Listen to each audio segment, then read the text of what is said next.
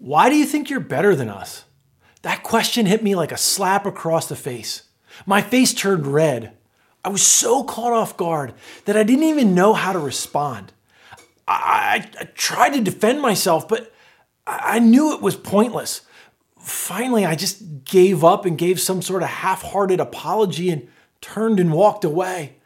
I was so lost. What had I done that was so offensive? It was my first semester as a transfer student at a Christian college, and I woke up early to do my devotions. And I didn't want to disturb my roommates by turning on the lights. So I would go out into the common area to read my Bible and pray. This was apparently my mistake. This was the reason that they were angry with me, saying, "Why do you think you're better than us? You only come out here to be seen and to try and make a show of how spiritual you are." My face was hot. It turned fire red. I was so hurt and misunderstood. That was never my intention. I didn't even have a good response. I simply muttered something and walked away. Of course, I had some growing up to do. But this was the whole reason that I came to a Christian college. It was the whole reason that I was doing my devotions, because I wanted to grow in my walk with the Lord. It hadn't occurred to me that other people came to college for other reasons. And I was pretty sure that it was just their insecurities that were projected onto me. But now it was in my head. I felt stuck. I didn't have another good place to do my devotions. And I also didn't want people to misjudge me, but it was already too late for that. Now here I was, stewing in my own hurt and anger, lost in my own thoughts, and I was struggling to respond. Have you ever been there? Has there ever been a time in your life where someone criticized you? And their well-placed words landed like arrows between the gaps in your armor. They twisted the truth to try and get to you, and it worked. You struggled to know how to respond. Did you fight back? Did you tell them where to go and how fast to get there? I'm sure many of us could remember specific examples and tell stories of times that you were deeply hurt. Maybe you even remember the exact place where you were, the exact words, and the whole content. And as you think about it, the emotions come flooding back. Sometimes it's a word from a stranger, and sometimes it's from someone close to you that you trusted. Either way, criticism hurts, and it's meant to tear us down. It's often a defense mechanism of someone trying to make themselves feel better. But no matter the reason, facing criticism hurts. But there's good news. Criticism may hurt, but it can also be an opportunity to point out the truth. You see, sometimes criticism is wrong. Sometimes criticism is not wrong. Sometimes we're in the wrong. But criticism does cause us to slow down and examine the truth. What is the truth of this situation?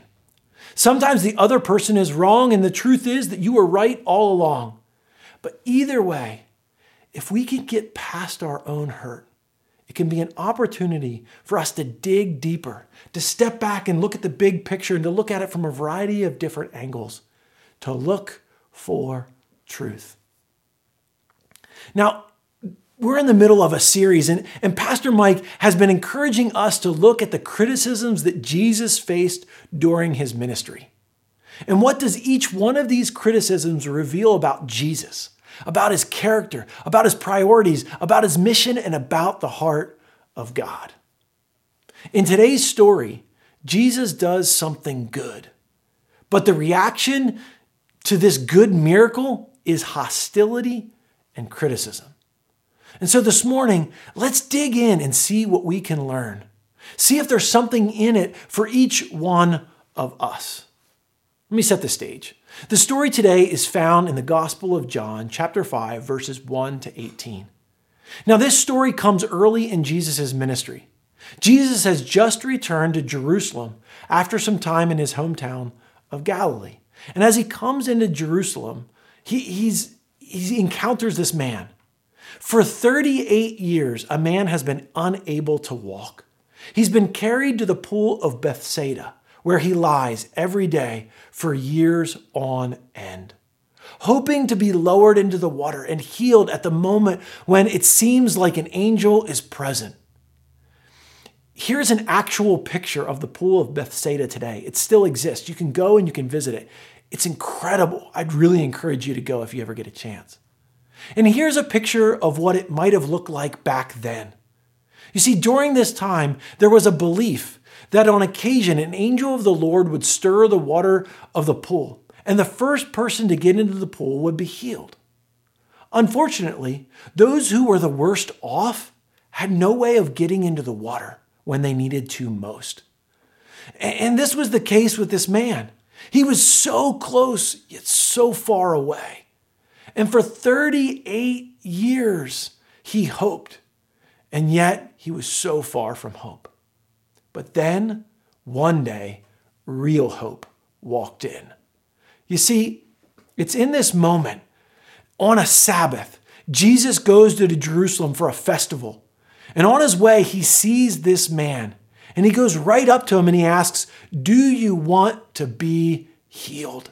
Some translations, and in the Greek it says, "Do you want to be made whole? Do you want to be restored? Do you want a new opportunity of life, healing, hope?" This is what Jesus is asking. The crazy thing is, in this particular story, the man doesn't supply an answer, but Jesus proceeds to heal him anyway. And what follows, verses 9 to 16, is the aftermath of this event. And you can go on and you can read that, and there's a whole lot of really good stuff there. But this is where the whole story turns. Something unexpected happens. Because instead of a compliment, they complain. You see, the criticism of Jesus starts in verse 17. And then they explain it in verse 18. The religious leaders, instead of complimenting, they step in and they begin to complain. You see, to recap, Jesus performs a miracle and he heals a paralyzed man who has been unable to walk for 38 years. And maybe you've had a boss who gives you one of those like compliment sandwiches where it's a compliment and then a criticism and then a compliment. Maybe you've experienced that and it's kind of backhanded and you're not even quite sure how to respond. But this isn't that. They leave nothing unsaid. This is double-barreled criticism. In your face, point blank. They come at Jesus with two complaints. Let's dig into the first one here. You see, Jesus is criticized for healing on the Sabbath. The Sabbath was a holy day on which God had commanded them to rest. But rest was too vague. So the religious leaders thought that they should add some rules to make it more clear. And rules they did add. One upon another, upon another, upon another. And they had a rule for everything. And Jesus violated a couple of them. You see, you weren't supposed to work on the Sabbath, and healing was considered work. And so there you go. Jesus was out of the box. Then Jesus told him to pick up his mat and walk. But you see, carrying something, a mat? This man, they were accusing him of backing up the U-Haul van and moving everything. He was only carrying a mat. This is some serious nitpicking. But their agenda is getting in the way of the good thing God wants to do or did do. You see, criticism reveals the heart of the critic. And where is their focus? On the good things of God or on their own man-made laws and priorities? Verse 17, why are you healing on the Sabbath? Really? That's the first thing out of your mouth? You want to focus on that? How could you not be happy for this man? His life was literally changed in an instant in front of your eyes. And you care about what? You're focused on what? Seriously? I mean, if I had been in bed for a week, I would have been happy. A month, overjoyed. A year, flabbergasted. For over 3 decades, mind blown. Our first response here should be utter amazement, joy, dumbfounded. I mean, let's throw a party and celebrate this man. More importantly, let's celebrate what God has done and what it reveals about God's power and God's character, his joy, his love, the way he sees us. Man, that God cares so much about us that he would turn the laws of nature upside down and to completely change this man's life and future forever. But in this particular text, Scripture is mostly silent on the healing on the Sabbath, but this criticism comes up over and over again in the other Gospels in Matthew 12, Mark 3, Luke 13. But the key here is this, that the critics reveal their heart as being in the wrong place by focusing on all the wrong things. Not only by being negative, but by also refusing to celebrate what God is celebrating. God's saying, come celebrate with me. There's something exciting and good going on here. But instead, all they can see is criticism.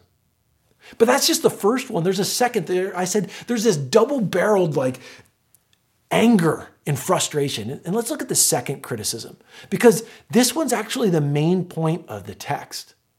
And there's one that matters more, and this is what they're really getting at. And it's in verse 18, is the one that we want to focus on today. When asked to explain why he was working or healing on the Sabbath, Jesus responds in verse 17. Jesus said to them, "My Father is always at work to this very day, and I too am working." You see, at first glance, it may seem like the people were upset because Jesus did something on the Sabbath. But verse 18 makes the main objection clear, and I quote, "For this reason, they tried all the more to kill him, because he was even calling God his own Father, making himself equal to God." This is the criticism that Jesus is claiming to be equal to God, and that he shouldn't be doing that. That's the root of their criticism, that Jesus is making a claim of divinity. This was highly offensive to the Jewish worldview and was punishable by death.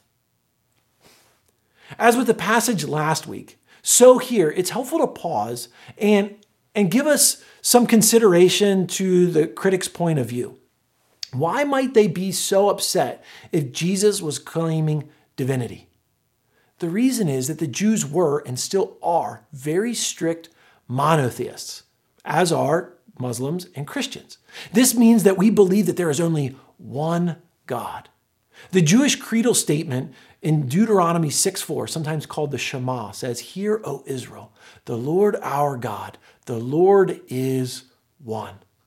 And the Jews did not believe in a multitude of gods, which the polytheistic Greco-Roman world all around them believed in. And this set them apart. They believed in one God. And then comes along this Jewish man who is educated in the Jewish sacred writings, claiming to be God. And this was insulting to their faith, and they feel to their God. From their perspective, Jesus' claims to be divine is blasphemous to their faith. And it's insulting to the God that they serve. And they wanted to kill him. How dare Jesus claim to be God? He was only human in their mind. This is preposterous. But this is exactly one of the primary criticisms in our world today.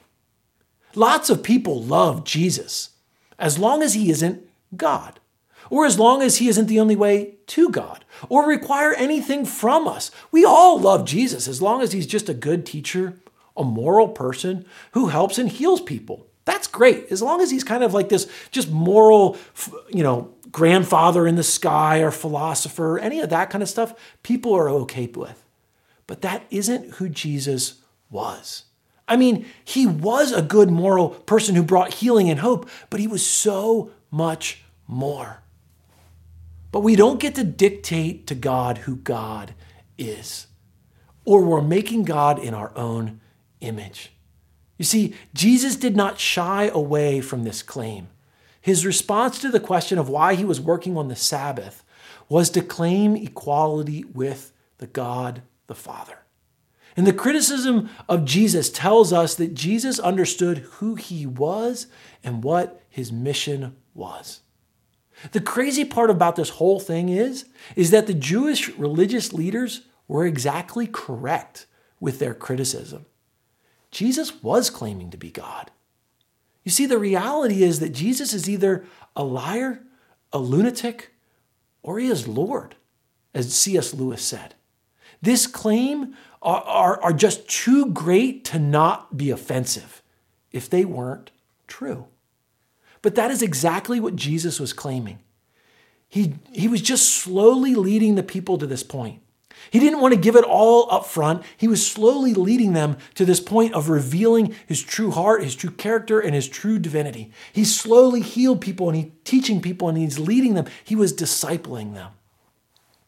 And so the truth is, if you ever encounter opposition from someone that says that Jesus never claimed to be God, point to this passage.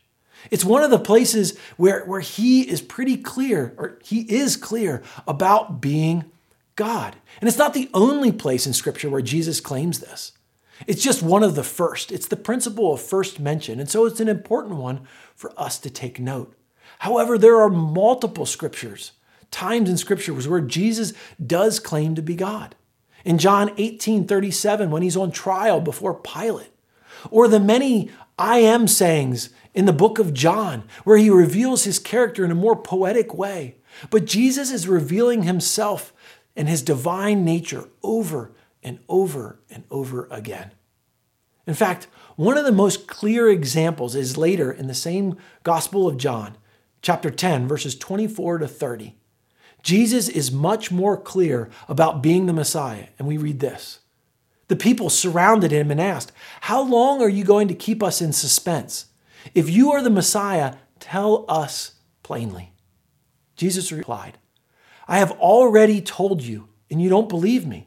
The proof is in the work I do in my Father's name. But you don't believe me because you are not my sheep. My sheep listen to my voice, and I know them, and they follow me. I give them eternal life, and they will never perish. No one can snatch them away from me, for my Father has given them to me, and he is more powerful than anyone else. No one can snatch them from my Father's hand. The Father and I are one." He's claiming divinity. You see, the church didn't make up the idea that Jesus is God in the flesh. Jesus proclaimed such things. And he explains why he is doing so many things, and he explains why he's doing what he's doing, because he is God. So he's leading us to a very important point in this action of healing the man who was lame from birth. A man who never actually said yes to Jesus' question, "Do you want to be healed?" Jesus reveals to us the very heart of God. You see, God is moved to compassion about the suffering of his creation. God is moved to compassion about you and I and the things that we are going through. And he cares about us and for us. And he does whatever he can to take care of us, even if it means entering his creation, taking on flesh and dying for our sins. This is the kind of God that we serve. God sees you right where you are, in the middle of everything that you are going through today. God cares about you. And not only does he care about you, he loves you. You see, Jesus understood who he was and what his mission was. He was on a mission from God to reconcile the broken and the lost and to bring them back into relationship with him. However, just like his disciples, sometimes we're slow to catch on. I know I am. But eventually they did catch on. In Matthew 16:16, Simon Peter answered and said, "You are the Christ, the Son of the living God." Jesus was more than just a good man. He was God in flesh who came to love, heal, and forgive. You see, sometimes our critics have something to teach us. Sometimes our critics are just setting up the tension for God to do something spectacular, for God to reveal something to each and every one of us. Let me give you an analogy. You see, critics turn up the heat, but it's the heat that best sears the food and gets it ready for the main course, right? You see, a critic is like a blowtorch to a good creme brulee. You see, they may think that they are coming in to defeat us, but God knows that they are simply caramelizing a sugar crust that makes the dessert that much sweeter. Oh, you see, without the heat, creme brulee is just a cold custard, Jell-O for old people. But when the heat is turned up, a 50-cent custard is turned into a delicacy, served on special occasions at the finest restaurants. I love that sound of the spoon when you just click, click, click, crack, and you dig in, and oh, it is so good. But it's the criticism that makes all of that possible sometimes, if we allow it. You say, I don't get food analogies. Well, let me give you another real-life example. You see, testimonies are proof that God is more than just a good teacher, that Jesus is more than just a good teacher. You see, Jesus has transformed my life. And there was a time in my life when I was walking through deep pain and grief, and there was so much brokenness that led to depression and to a lack of hope. And I was in a rough spot. And many people tried to encourage me, but their words felt like platitudes. And I'm glad that they tried, but human thought and philosophies just didn't seem to cut it. I was stuck in this spiral, and my heart I was just so struggling. But then God stepped in, and he began this deep, deep work in my own heart and in my mind, and the work only he could do. And Jesus began to bring hope that transcended my life and my struggles and my brokenness and my pain and my grief and everything in my life. Because you see, no ordinary man has changed the world the way Jesus Christ has. But no good story starts with, well, my life was going easy and I was perfect. And then Jesus came along and gave me a little extra boost. I almost made it on my own without him. No story starts that way. No movie starts that way. Your life doesn't go that way. No, every testimony starts with a time when we hit rock bottom, when our lives were unmanageable, when Satan was turning up the heat and our life was going one way and he thought he had us backed into a corner and we were struggling with sheer defeat. And then the critics come flinging arrows to finish us off. But God. Oh, and this is the good part. Then Jesus shows up, and he shows up in a life of a man crippled for 38 years. And he shows up in my life, and it will show up in yours. Because this isn't some mere human, good teacher or rabbi. He is the Christ, the Son of the living God. And it's not just some story. It's my story. And it's your story.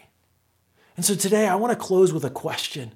Has there ever been a time when the God of the universe stepped into your life and changed you in a real and a powerful way? Because Jesus is more than just a mere human. Because for God so loved the world, that's you and me, that he sent his one and only Son, that's Jesus, that anyone who believes in him will not perish, but will have everlasting life. Jesus came to seek and to save the lost. He came to heal and to forgive. There will always be critics. And I don't mean to diminish the hurt and the wreckage that they've been in your life, but people may still doubt him. But it's our testimonies that matter, because the proof is in the pudding. And this ain't just some mere pudding. It's creme brulee. Let's pray. Father God, thank you so much for today. Thank you for this passage, and thank you for the things that you want to do in our lives. God, we come to you with all of our brokenness today, and we lay it before you. God, would you be the God who steps in and who reveals truth out of criticism, who heals us and who does above and beyond. We may be backed into a corner, but God, this is the opportunity for you to step into our lives. And so we turn our lives over to you this morning. Whatever it is that we're facing, God, we give it to you and invite you to come in, to heal, to forgive, to reconcile, and to help us to encounter Jesus, the living God, you with flesh on. And then God, fill us with your Holy Spirit and send us out into this week, filled and full of your presence, confident and walking in who Jesus is. In Jesus' name we pray. Amen. Thank you so much for being here today. Thank you for allowing us to share this story and to dig into some of the criticisms that Jesus faced. And I'd invite you to come back next week as we continue this series, because I believe that God has something for each and every one of you. And I hope you have a great week. Go in the fullness of God, knowing that He sees you, He cares about you, He loves you, and He will carry you forth. Have a great week.